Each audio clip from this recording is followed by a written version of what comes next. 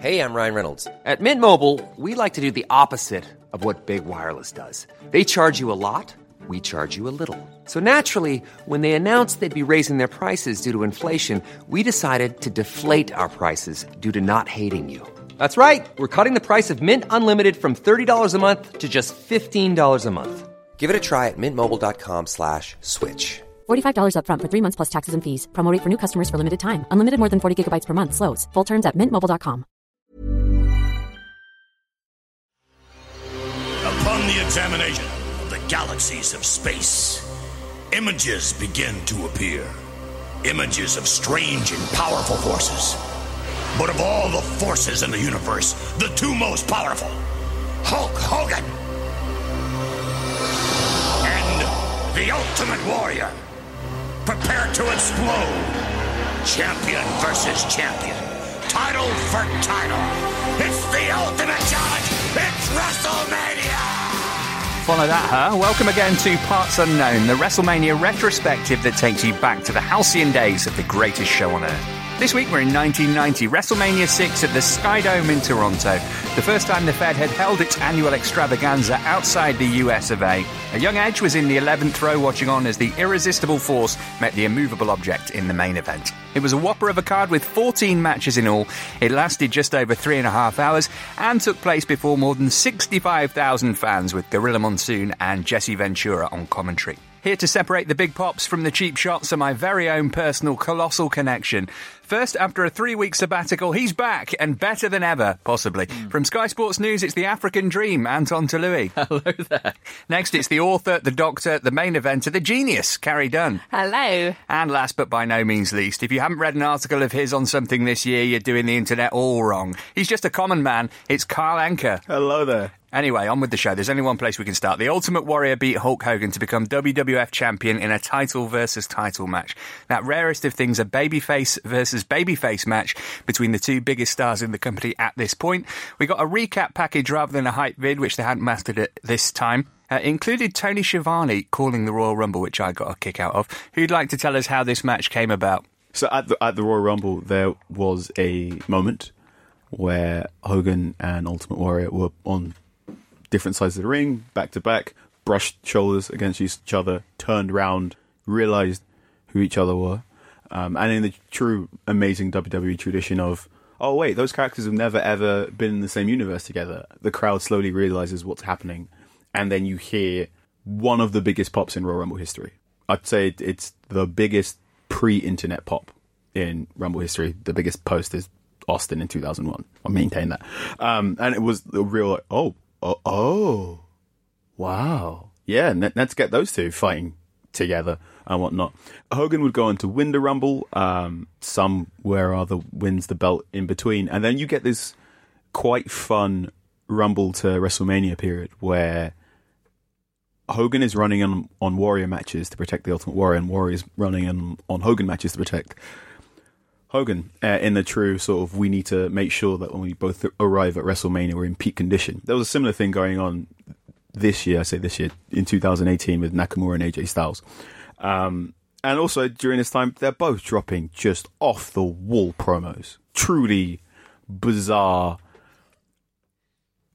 I have no idea what's being said. There's a really infamous one from The Ultimate Warrior where he's describing Hulk Hogan in a plane going to WrestleMania, going to this Ultimate Challenge, and then the plane starts crashing. And I don't know exactly what is being said because I don't know what he's trying to say.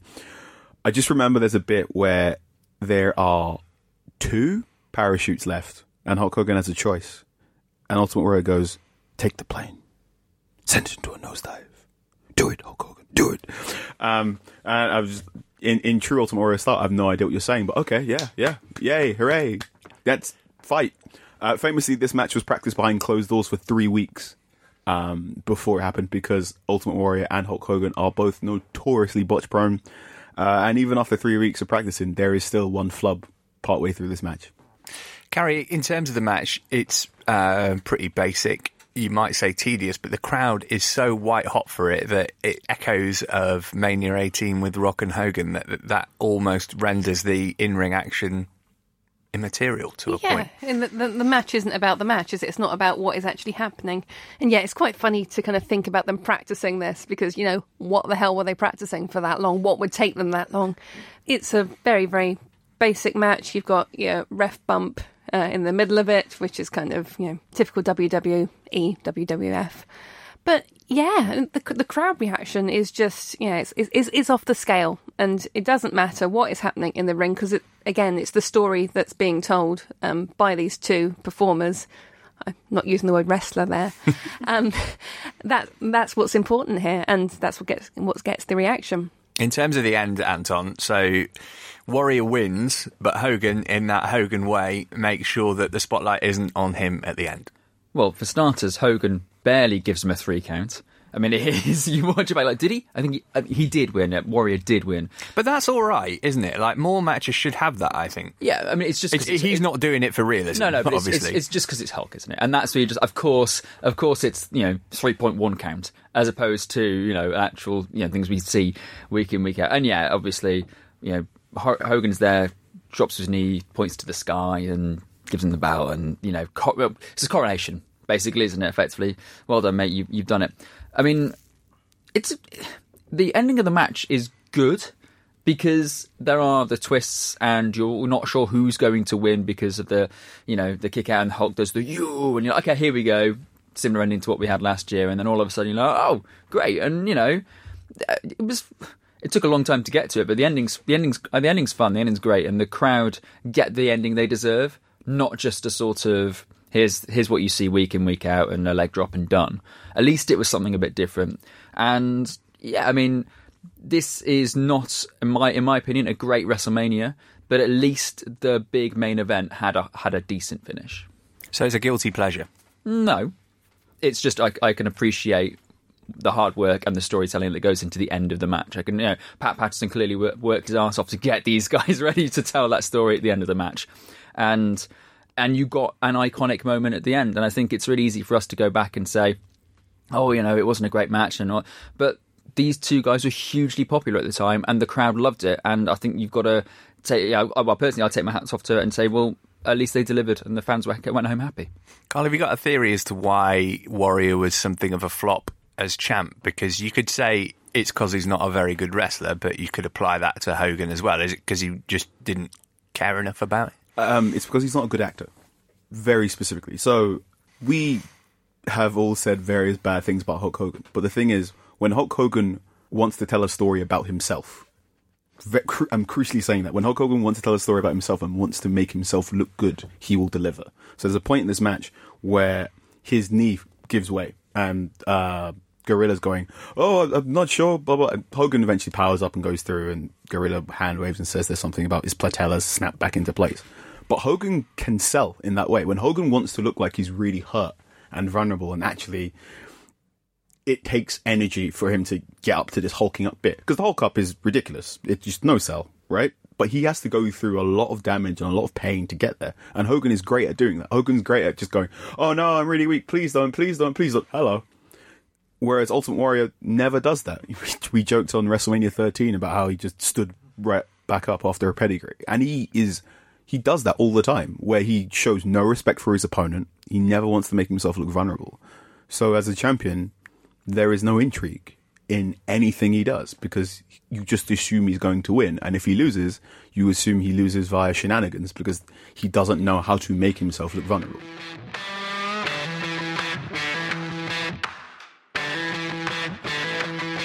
So that was the main event. Certainly not a 5-star classic, but historically significant. The next match I want to talk about, Bad News Brown versus Roddy Piper, ended in a double count-out carry. Just when I thought I was all in on Piper, as we spoke about over the last couple of shows, the blackface stuff. Oh my God. I literally didn't even realise what was happening. So until you kind of see the pre-match stuff. And I've written in my notes, why is Roddy painted? Then I've written, oh my God, it's because this whole thing is racist. And the words that he uses, it's not just the blackface that goes with it. He talks about Bad News Brown's physical appearance too. He goes with all the kind of, the stereotypes, awful stereotypes, kind of talks about bug eyes, talks about his ears, his nose, his nostrils. It's just the most egregious racism, and yeah, it's terrible. I was shocked. Are you still a fan of his? It's a really difficult thing, isn't it? I mean, we say kind of you can't just look at things as being of their time, and obviously this is a product of its time. Roddy Piper is a character that's been written and is being performed by this particular performer within a particular culture. You know, it's not to say that WWE isn't free from this kind of stuff now. We still see racial stereotypes being wheeled out, and although they're perhaps slightly more subtle now, they're not quite as explicit as this, there are still problems with the way WWE portray their characters. So, yeah, I mean, I'm still a fan of Roddy Piper's work, but I'm certainly not a fan of this or the way this was produced.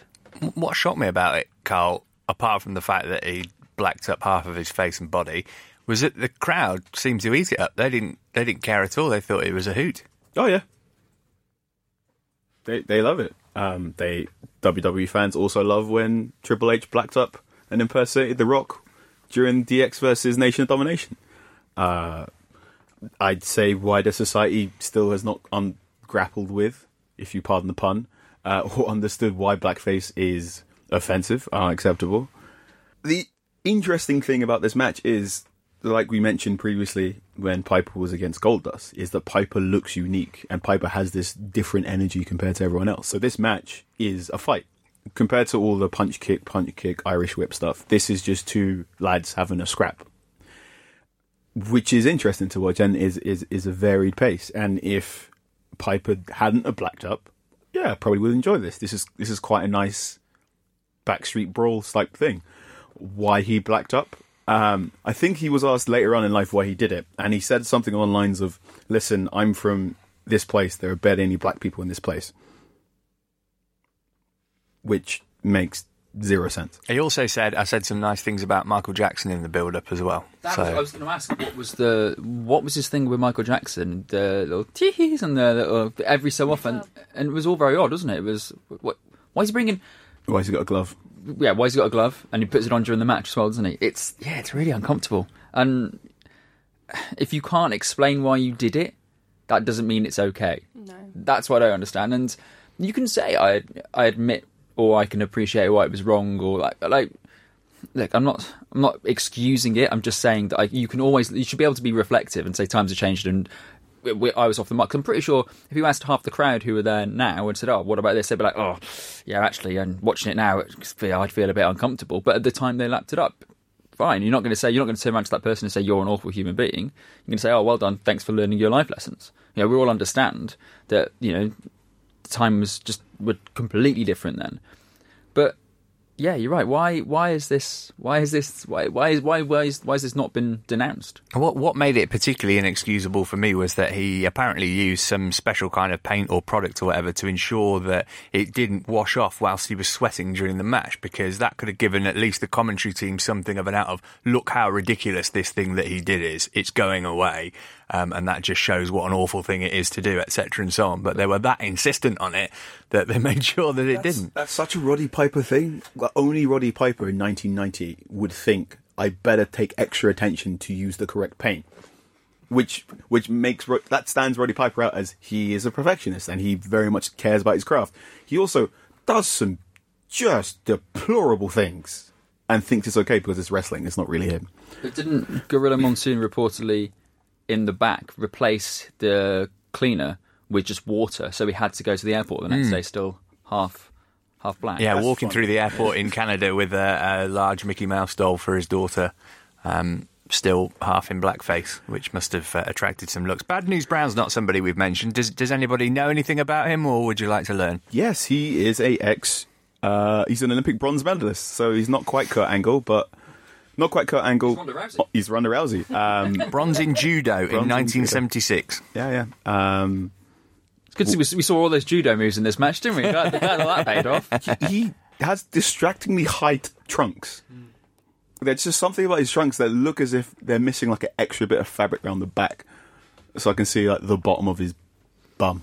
So maybe that's where Simon Cowell got that gimmick from. Maybe. Who knows? He left the Fed after SummerSlam this year, saying that Vince had reneged on a promise to make him the first black champ. He died age 53 of a heart attack, which we're sort of getting used to. On from that, I think we're probably best to just put it behind us, to Dusty Rhodes and Sapphire, brackets with Miss Elizabeth, defeating Queen Sherry and Randy Savage. Carrie, this is our first in-ring look at Dusty Rhodes, one of the most historically significant figures in past, present and maybe future WWE history. Some people won't know much about him. Tell us. Okay, so let's work backwards, I suppose. So he's the father of Cody Rhodes and Goldust. He's probably most famous in the past kind of 10 years for his work in WWE development. So one of the key figures behind NXT, hence the Dusty Rhodes Tag Team Classic tournament. And then before that, obviously famous for his own in-ring work, and he's also his promos. I mean, the Hard Times promo is one of the most famous wrestling promos of all time. I don't think we need to go over that. But if you haven't seen it, go and watch it on YouTube immediately. It's one of those compelling pieces of acting you will see from a wrestler. And one of his main duties in the Performance Centre was promo classes, wasn't it? Absolutely, yeah. Which is interesting because I kind of feel in the past couple of years that's been slightly neglected, that they've kind of gone on this talent search of all the indies and gotten these brilliant in-ring performers who aren't necessarily the most comfortable on camera. They're not necessarily so hot on the character work or the actual talking side of it. And yeah, I think that's probably where Dusty is most currently missed in WWE product. In terms of his in-ring career, Carl, it was more Crockett Promotions, WCW, than WWF. He's decked out in polka dots here. Supposedly that was not a rib on him, but he was a serious performer for the rest of his career, and he was kind of made to be slightly comical during his WWF run. Yeah, so he's NWA Crockett babyface du jour. He frequently clashed with Ric Flair. So the idea was Ric Flair, as the heel, would hold the title for a long, long, long time. Dusty Rhodes would chase, eventually overcome, or try and overcome. There'd be shenanigans, the Four Horsemen would get involved, or you'd get what is termed as a dusty finish, which is Dusty Rhodes invented a dusty finish, which is a finish which isn't clean. So if your face wins, but it's via DQ, so the heel retains the title, or other shenanigans. The way I always described it to my non-wrestling friends is in the Oscars, where everyone thought La La Land won and then eventually became Moonlight. That's a dusty finish. Yeah, it's like when the ref changes the result sometime afterwards, basically. Moonlight has won. That's a dusty finish, but in the Oscars. And then he goes over to WWE due to, business reasons. He wasn't a great booker in the same way he was a fantastic wrestler, because he, like many other wrestlers turned bookers, didn't want to give up the title. Gets to WWE, and they thought, all right, well, you're like this great, heroic, common man hero. We're going to just take the mick out of you. So put him in yellow polka dots. But the thing about Dusty Rhodes is he's so charismatic and he's so funny, and he can make nearly every gimmick sing, that it worked. And one of the biggest ribs that Vince liked to play on him was the fact that the character Virgil is actually named after Dusty Rhodes' real name. So kind of a valet, a dog's body, a bit of a joke, and that's how Virgil got his name. As is Akeem the American Dream. Akeem the African Dream. There are two black characters in WWE who are a bizarre piss take of Dusty Rhodes, because of the fact that Dusty Rhodes comes from the South and speaks like this, which apparently to Vince is how black people shuck and jive. Great man, isn't he? Axel, Dusty... Sorry, still gets me. In terms of his sons, Dustin, a.k.a. Goldust, looks more like him. Cody maybe sort of thinks more like him, the kind of entrepreneurial, independent businessman that we've seen, particularly in this year of 2018. Would that be fair to say? Oh, completely. Yeah, I mean, Dusty understood what wrestling fans wanted and how to almost modernise the product within the territories and draw a crowd and make the crowd go home shocked and surprised and enthralled, and they come back. So they come back next week or come back next time you're on tour. And you see Cody doing that now with the indie setup. He's offering something different. He's offering something cool. He understands what wrestling is in 2018, like Dusty did in the 80s. So I think you can clearly see the lineage. And the thing I liked about the promo before this match, because Sapphire isn't an in-ring competitor. She was basically a fan who worked her way into the storyline. Real name Juanita Wright. Sherry didn't like working with her, apparently. But Dusty does all he can in the promo to physically bring her in, and then while in the ring, he clearly has taken this person under his wing to try to create the best match, to try to make the most out of her experience in it. And from anyone you speak to that's been in NXT while Dusty was there, one of the first people they'll talk about, it's not Triple H, it's not Matt Bloom, it's not the women's division usually talk about Sarah Martin, but it's Dusty. Dusty's the guy they'll talk about, the one guy that they instantly connected with, because there's clearly something about him as a human being that just loved working with people and making the most out of them, and his enthusiasm for sports entertainment clearly came across and was contagious. And I think that can even be seen in the slight promo you see before this match. In terms of the people opposing them here, Sherry, somebody we've spoken about, anybody have a preference for heel Savage over face Savage? Carl, you're shaking your head yes. That surprises me. I like me some heel Macho Man, because we'll get into this a bit later when we talk about face one. Macho Man is better, more interesting to me when he's incredibly dominant. So unlike, to loop back to what I said about Warrior, Macho Man's a great actor, but he's got quite a pronounced vocabulary. So obviously this is a podcast, so you can't see what I'm doing right now, but Macho Man does this a lot, where he puts both of his arms out and then he points like this, which is basically his version of going, hello, new paragraph. I feel like we need car gifts to accompany the podcast. So stick both your arms out and then point forwards, and then very, very specifically. That's how Macho Man starts next segment of match. And he does that a lot more when he's a good guy than he does as a bad guy, because when he's a bad guy, he's getting tables and he's punching you more and he's just trying to beat you up a lot more than he is trying to tell a story and being quite clean. And also, I find Sensational's Sherry just fascinating when she's beside Macho Man, or when she's beside Shawn Michaels, or when she's doing anything, really. So yeah, I prefer heel Macho Man. And I've also, with his delivery, because it's so deep and because it's so pronounced, and I kind of feel like it suits a heel character more. I can't get behind a hero sort of saying, ooh, yeah, that doesn't sound like a hero to me. That's the worst Macho Man impression I've ever heard. He was, maybe it was him on the loo or something, I don't know, but it's...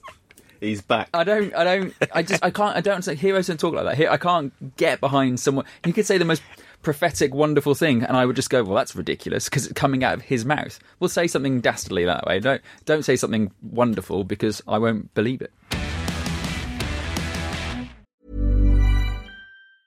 Ryan Reynolds here from Mint Mobile. With the price of just about everything going up during inflation, we thought we'd bring our prices down. So to help us, we brought in a reverse auctioneer, which is apparently a thing.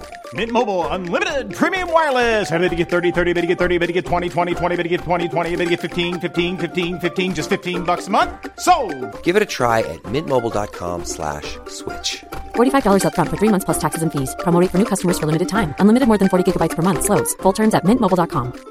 I'm Sandra, and I'm just the professional your small business was looking for. But you didn't hire me because you didn't use LinkedIn Jobs. LinkedIn has professionals you can't find anywhere else, including those who aren't actively looking for a new job, but might be open to the perfect role, like me.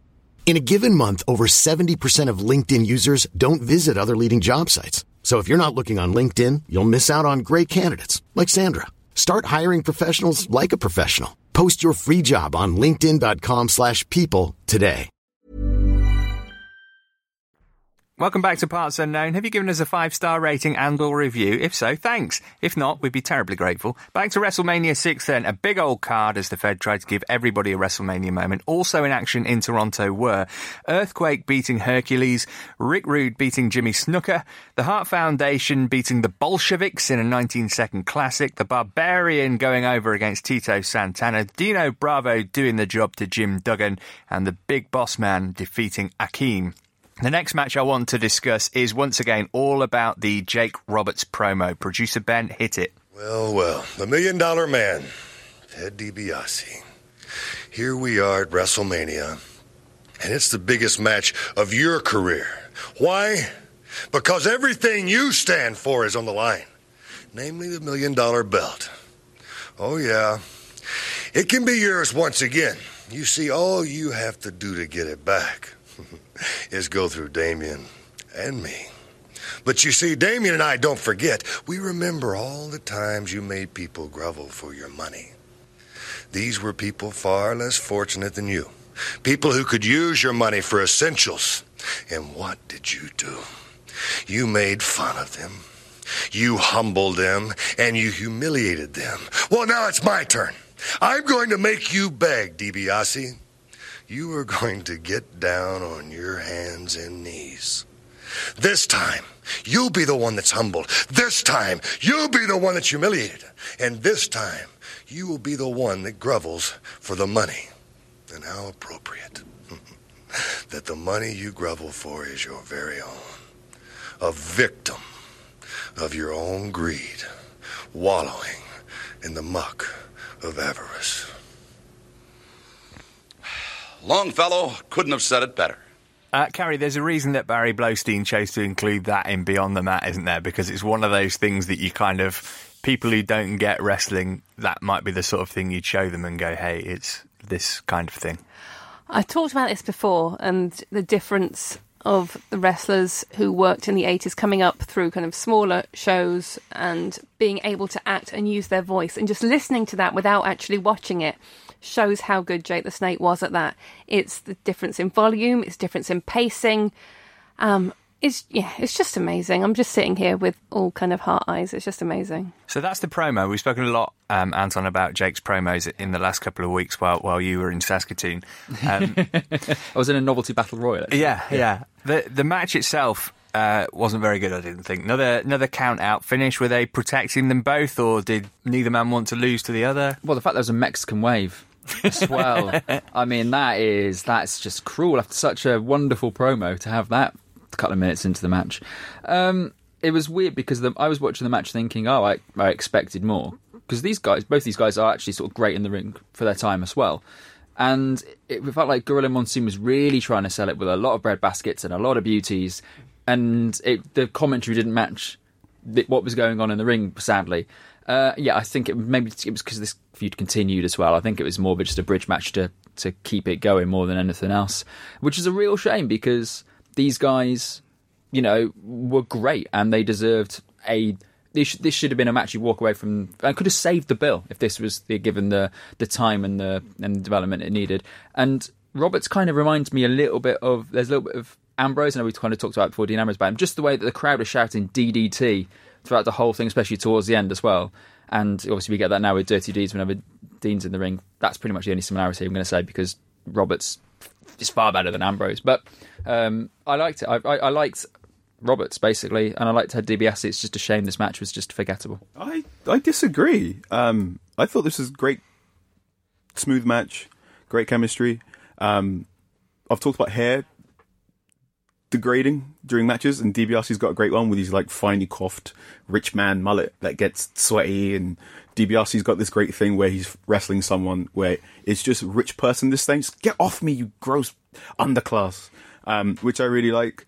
I watched this with my two wrestling friends, Tarquin and Cordelia, and Tarquin pointed out that you've mentioned this before, Axel, about how WrestleMania matches of this age don't have proper endings. Mm-hmm. To which Tarquin said, well, yeah, there's no Raw, there's no SmackDown. You get maybe 5 or 6 pay-per-views a year. There's just a lot less TV time to fill, so therefore you don't have the need to just churn up and just go through loads and loads and loads and loads of storylines. So yeah, in this era you have loads more count-out finishes and loads more whatnot, because you have to get your feud to last a year rather than have your feud last 3 months like you have in modern day. Yeah, and they'd settle things in house shows. Yeah. Then as well. So it wasn't. So you knew if they were coming to your town and it was unresolved, you could go and watch them potentially resolve their issues. So yeah, I completely understand, but there is a lack of production in a lot of these matches where you just go, if I was involved in that match and it finished in such a haphazard way, I'd be disappointed as a wrestler/performer. I think what confused me most about the production of this particular segment is because the $1 Million Belt is unsanctioned. So make the match a kind of more unsanctioned. You've got a referee in there. You've got it at WrestleMania. So in what way is it unsanctioned? Just because it's not, it's basically, you mean it's not one of the main belts. They could have done something interesting with that, I think, but I don't know what. Back to the pre-match, I wanted at this point, Carrie, for us to throw some love the way of Gene Okerlund, because in these batch of WrestleManias, there's not many hype vids, there's not many other stuff. They're all set up by interviews backstage with him, presumably in most cases recorded before the event happens. The best compliment you can give him is that you don't really notice him in a way, but he's so smooth and seamless, a really key part of company history, and not just WWF, WCW as well. No, I think he's actually one of the most important figures in treating these WrestleManias as a really big event. So when you see backstage segments now, you get your kind of on-camera interviewers quite often gurning at the camera and they're kind of reacting directly to the audience. He doesn't do that. He treats it very straight, as if he's like a proper journalist. He's asking the questions. He's there as a kind of intermediary, but he's not a character in himself. He does talk to the camera when he's introducing things, but he's not there to necessarily forward a storyline as an actor in it. And he's reactive, and he can do playful things like I think it's in WrestleMania 5 where he interviews Brutus Beefcake, and he just starts with a subtle look down and goes, "What a package!" just to try and throw Beefcake off, and still going strong as well, isn't he? God bless him. Right, before the main event, we had a rhythm and blues concert, that being Greg Valentine, Honky Tonk Man, Jimmy Hart and some women singing their classic hit, Honka Honka Honka Burning Love. Anyone spot who drove them to the ring in their own pink Cadillac? It's me, it's DDP. Yeah. So unbelievable. Apparently he drove from Florida, where he lived, to Toronto in his pink Cadillac to be part of the show. That's the best thing we can say about Honka Honka Honka Burning Love. I sent you guys a message, didn't I, after I watched it? What have I watched? I feel like I've got ear gonorrhea or something. I don't know what's happened to me. It's horrible. It was awful. I mean, I can't... Honky Tonk is... I know everybody has those characters. I know you can't stand Beefcake, for example, Matt. Honky Tonk's that guy for me. I cannot stand him. I see him on screen and it just makes me angry. Because Elvis is dead for like 12, 13 years by this point, and we've still got an Elvis impersonator, and he's rubbish in the ring, and he's just so bad. Like, even then, people knew he was rubbish in an age of rubbish wrestlers. So, and he gets good billing in all these WrestleManias. It's just terrible. Because Vince thinks it's funny. Because Vince. Yeah, I don't know what offends me more, his lack of ability in the ring or his lack of musical ability. This is just terrible, and my entire comments for the match is why the performance is so bad. I don't know whether they couldn't hear the track. I don't know. It was just really awful. All of it was dreadful. Then the Bushwhackers come in, and don't get me started on them. So... We'll be talking about them in a couple of weeks' time. The next match we want to chat about is Rick Martel beating Koko Beware. This is the bout that kicked off the show. We've spoken about Martel a fair bit of late, and we will do more in the weeks to come. Koko, Carl, features in Beyond the Mat as a kind of washed-up veteran, and he's often derided for being in the Hall of Fame. You know, when you talk about people who are in the Hall of Fame, people go, "Oh, Koko Beware's in it." That's a bit harsh, isn't he? He had a beautiful drop kick. He was a decent performer. Maybe if he'd been a bit taller, he would have had a better run. But I think it's kind of the fact that he's got a parrot with him kind of undercuts him a bit. Yeah, I think you've hit the nail on the head there. One thing I wrote down in my notes for this match is, wow, Rick Martel is noticeably bigger in 1990 than he is in No wellness policy at this time. No. Obviously, so WrestleMania 7 that we talked about was during the height of the steroids trial. So everyone is just a couple of shoulders smaller. Whereas here they're not. Everyone's huge, bursting at the seams, really. But this match is quite nice. It's just two steady mid-carders going about in a nice little warm-up match. Koko Beware is great, and if I could rent a parrot, I'd dress up as him for Halloween. It's everything for me that... I hope you can't rent a parrot. I mean... Yeah, that's a weird thing. Yeah. They have it. It's everything that sort of... It starts off with loads of energy, and then just, for some reason, it's like, oh, actually, we've got to fill 10 minutes, so it just slows down. And I'd never understand why, when they've got a card full of so many matches, why they couldn't just say, right, here's 5. Just do it in 5 minutes. Just what you did in the first 3 minutes, continue that for a couple more, and done. You're out. So you don't worry about getting gassed. Don't worry about filling the run in order. Just go and do it. And this match starts really well. You get great. WrestleMania's actually going to be a lot of good. And then there's a lot of bear hugs and a lot of panting around. It's like, oh, come on, guys, come on. You're better. You show me you're better than this. Obviously, I haven't been here when you talked about Rick Martel, but why is he coming to the ring with some sort of vaginal douche spray? I don't understand what's going on there. It's arrogance. It's arrogance. Which is a great name for an aftershave for a perfume, which is wonderful, but it just looks weird, doesn't it? It's too big. There's something almost medical about it. And Stop doing the action, don't Yeah, you? exactly. Doc, have you got anything to say on this match? Not really. I think it's quite interesting, some of the commentary in this. And they say things like, you can't just cover Martel and not expect him to kick out. I thought, well, no. Okay. I don't know whether they were also warming up at this point, perhaps. Perhaps that was it. Gorilla Monsoon is a company legend, obviously. I am really finding myself not liking his commentary. Everything's in the kisser or the bread basket. Yeah, you notice that particularly as you kind of go through. He has a series of stock phrases that he falls back on. So the kind of first 20 minutes of a WrestleMania, you're fine. Then it's kind of like, yeah, you said that. Yeah, you said that. Yeah, you can say he's a legend. There's a certain amount of nostalgia you can get away with, I think, at this point. Gorilla's fine because he is the straight man. So you can tell a lot about a wrestling fan as to whether they prefer Gorilla and Bobby the Brain or if they prefer Gorilla and Jesse. Because, like, do you like your yucking and joking and also kind of, hey, look, Bobby's going to just call this out for being terrible? Or do you like it played a lot more straight with Jesse being a young man to Gorilla's old man, if that makes sense?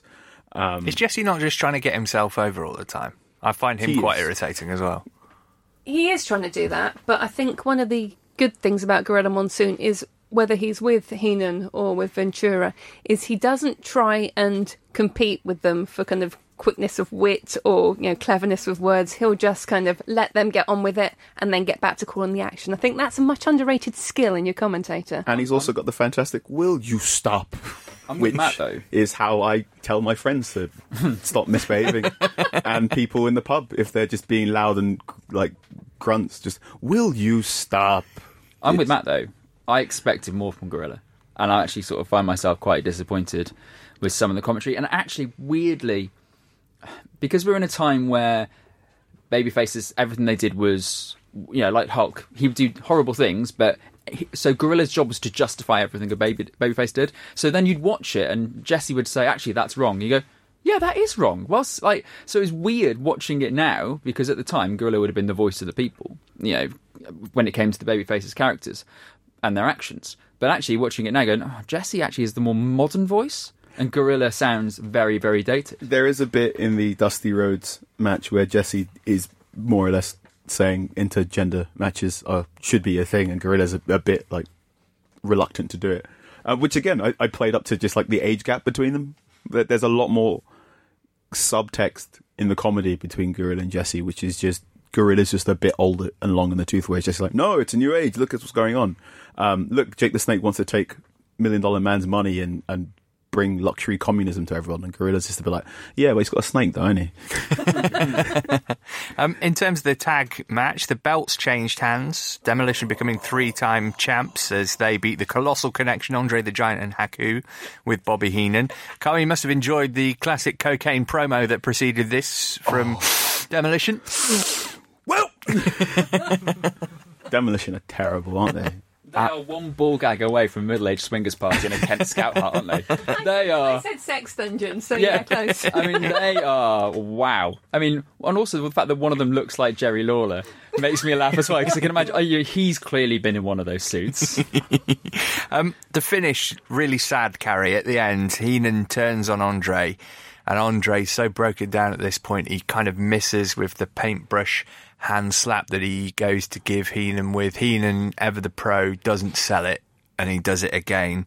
But it's obvious that, you know, Haku's done basically all the work in this match. They get Andre tied up in the rope so he doesn't have to do much. It sort of makes you think he shouldn't actually have been out there at this point. Yeah, I mean, I noted at this point that he's climbing in kind of through as low an angle as possible, so not like most big men would do. He probably just couldn't do it at this point, God love him. And yeah, not the most mobile of matches. He doesn't do much work in the ring, gets caught in the ropes in truly unconvincing fashion. Then obviously Heenan turns on him, giving Andre a complete bollocking. And yeah, it is a sad sight at this point. It's sad, but at least Andre gets a moment where he's, the good guy again at the end. It's not, this is what he was for the vast majority of his wrestling career. And he sticks it to Bobby Heenan, one of the greatest heel characters, certainly the greatest heel character, in my opinion, of that generation. So at least there's a sort of story sort of finish to his career, even if physically he couldn't do it. And I don't know whether it's me looking at it as I want to see it, but you could see in the pre-match promo, Andre's smiling. He wants to be there, regardless of what's going on with his body, regardless of the horribly sad story of the end of his life. He cared so much about these events. He was such a big factor in these events being as big as they were. Him being there clearly meant a lot to him. So if he wanted to be there, damn right he should have been there. Carl Haku was not somebody who I was particularly familiar with. He was a flipping good worker by this standard, wasn't he? Oh, yeah. Moving around the ring like nobody's business. Amazing strong hand. Barefoot wrestlers give me the heebie-jeebies because I'm always going, oh, God, don't do your ankle, don't do your ankle, don't do your ankle. But he does not do his ankle. He wrestles fantastic in what's basically a handicap match. I don't like Demolition. I've always thought they were a rubbish Legion of Doom clone. The fact that they had the tag team record for a phenomenal amount of time until the New Day took it made me annoyed, and then when New Day took it I was very, very happy.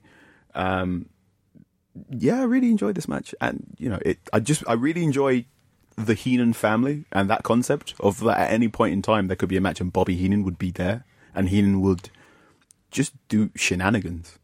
Yeah, if it was Jimmy Hart turning up every 2 or 3 matches, you go a bit crazy, wouldn't you? But because Heenan was so good and brought the most out of each character that he was, sort of representing, and so it was just wonderful. Carl's favourite wrestler, Brutus the Barber Beefcake, defeated Mr. Perfect, who had the Genius alongside him. Apparently this was Perfect's first loss. Not good, as the person who is going to be hosting the next 2 WrestleManias might say. Oh, I hate Brutus the Barber. My notes read, Brutus sucks so effing much. I hate him. His stupid tights make him look near naked. Get him out. It's a really catchy opening theme song, though. I love his entrance music. Bam, bam, bam, bam. Can we talk about how dangerous Brutus' gimmick is, please? Because he's walking around with shit. He looks like a murderer.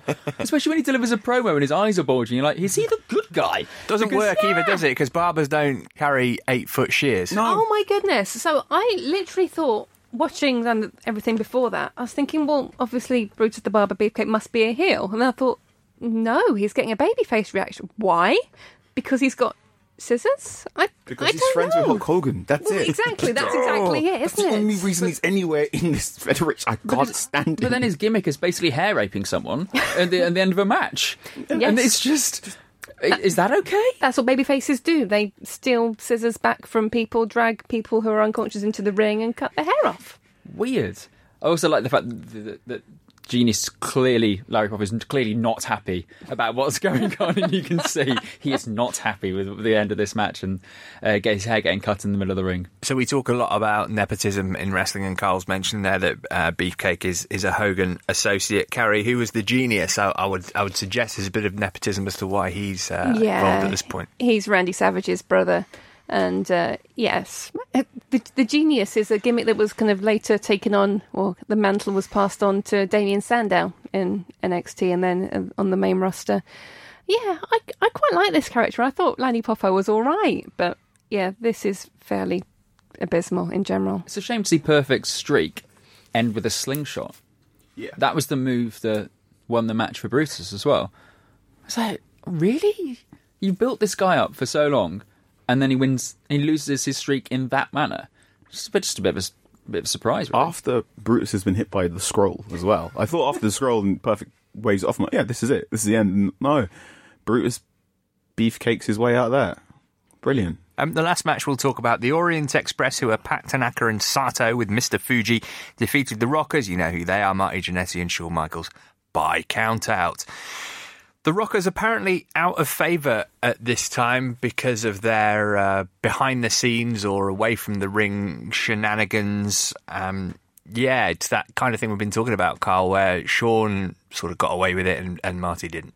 Yep, it's the story of everything in like heavily male-influenced workplaces. If you're good at what you can do, you can drink and turn up to work hungover, apparently. Yeah, this match was pretty dull, and I wrote down it's a stacked tag division, and they have no idea how to make any matches have any consequence. Oh, wait. It's just like 2018. Hooray! Vince McMahon doesn't like tag wrestling is the thing that we hear all the time, isn't it? Yes. Eric Bischoff didn't like it either, and he specifically pointed out the Rockers, because he said anytime a tag team gets anywhere, any bit of heat, it's because one person is very clearly better than the other one, which I disagree with. I've always been of the Triple H, NWA style of you can have amazing tag teams, because the whole joy of tag teams is when they start teaming up and doing moves together, which is why I like the Bar, which is why I like the Revival, which is why LOD was so huge. You can't say tag team wrestling's rubbish when LOD apparently have the greatest pop of all time. New Day. Yeah. Just get two people who are on the same wavelength doing a big suplex and watch everyone start screaming. Freebirds, yeah, you could go on. Mr. Fuji Carry, he got about a bit, didn't he? Yes, he did. Yeah, we'll talk about Mr. Fuji quite a lot in the next few weeks as well. But yeah, it's interesting because obviously usually managers get put with teams that don't cut promos, and yet Mr. Fuji's character at this point seems to be let's mock him because he doesn't speak English as a first language. It's a really...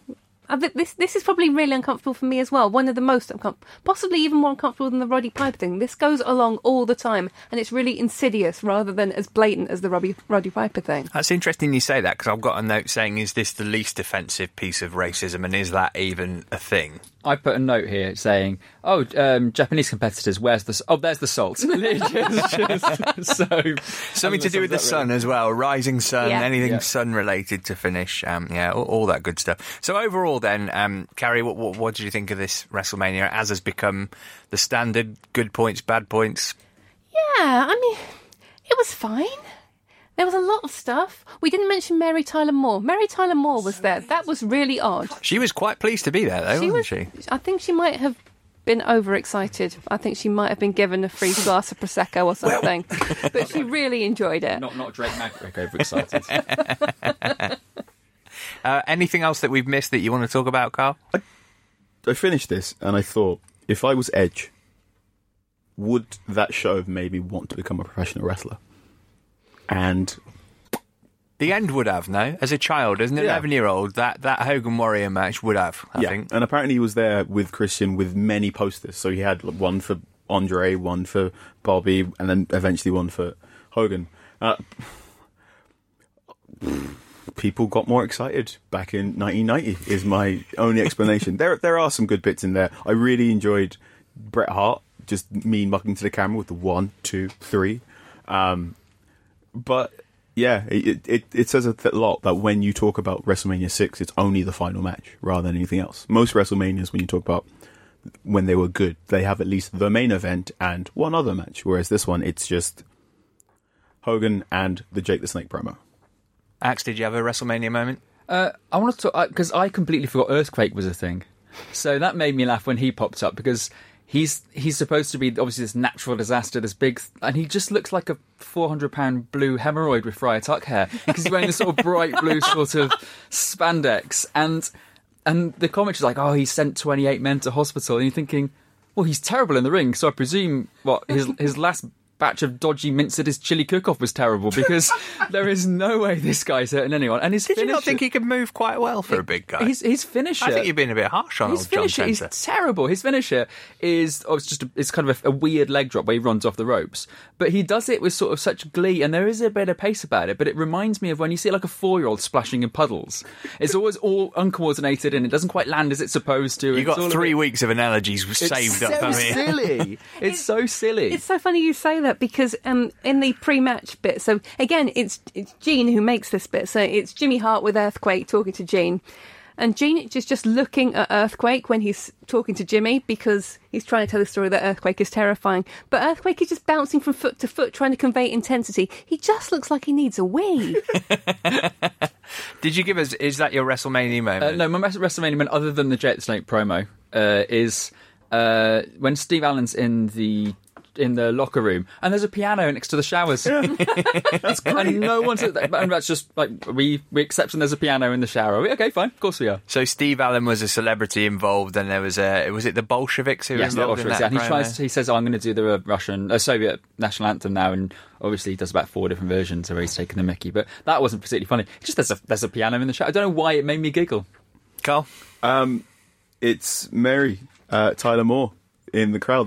They asked her, how are you enjoying WrestleMania? She goes, oh, it's great. It's the best of athletics and theatre. I went, yes, that's what wrestling is. You've completely summed it up for everyone. Thank you. Gary? Oh, I'll do something quite boring. I thought Mr. Perfect was amazing. I thought in that beefcake match, even though it was ultimately terrible, he's bumping all over the place and working so hard. And yeah, I love Mr. Perfect. And he doesn't have that much of a track record at WrestleManias in general, so I'm going to flag it up here because I love him. Good shout. Mine is the constant reference as to how next year's show would be in front of over 100,000 people at the Coliseum, because it would not. Gary, where can people keep up with you on Twitter? At Carrie Sparkle. Carl? Anchorman616. Anton? At Sky Anton. We are at the PU Podcast. I am at Matt Davis Adams. Now, we're shaking things up next week. We're going to cram our WrestleMania 5 and 4 reviews into one show, meaning the Mega Powers explosion and the WWF title tournament will all happen at the same time. Crikey. Until then, thanks for listening. I've been Matt Davis Adams. You've been in Parts Unknown. The Parts Unknown Wrestling Podcast is a Muddy Knees Media production. For sales and advertising, please email sales@muddykneesmedia.com.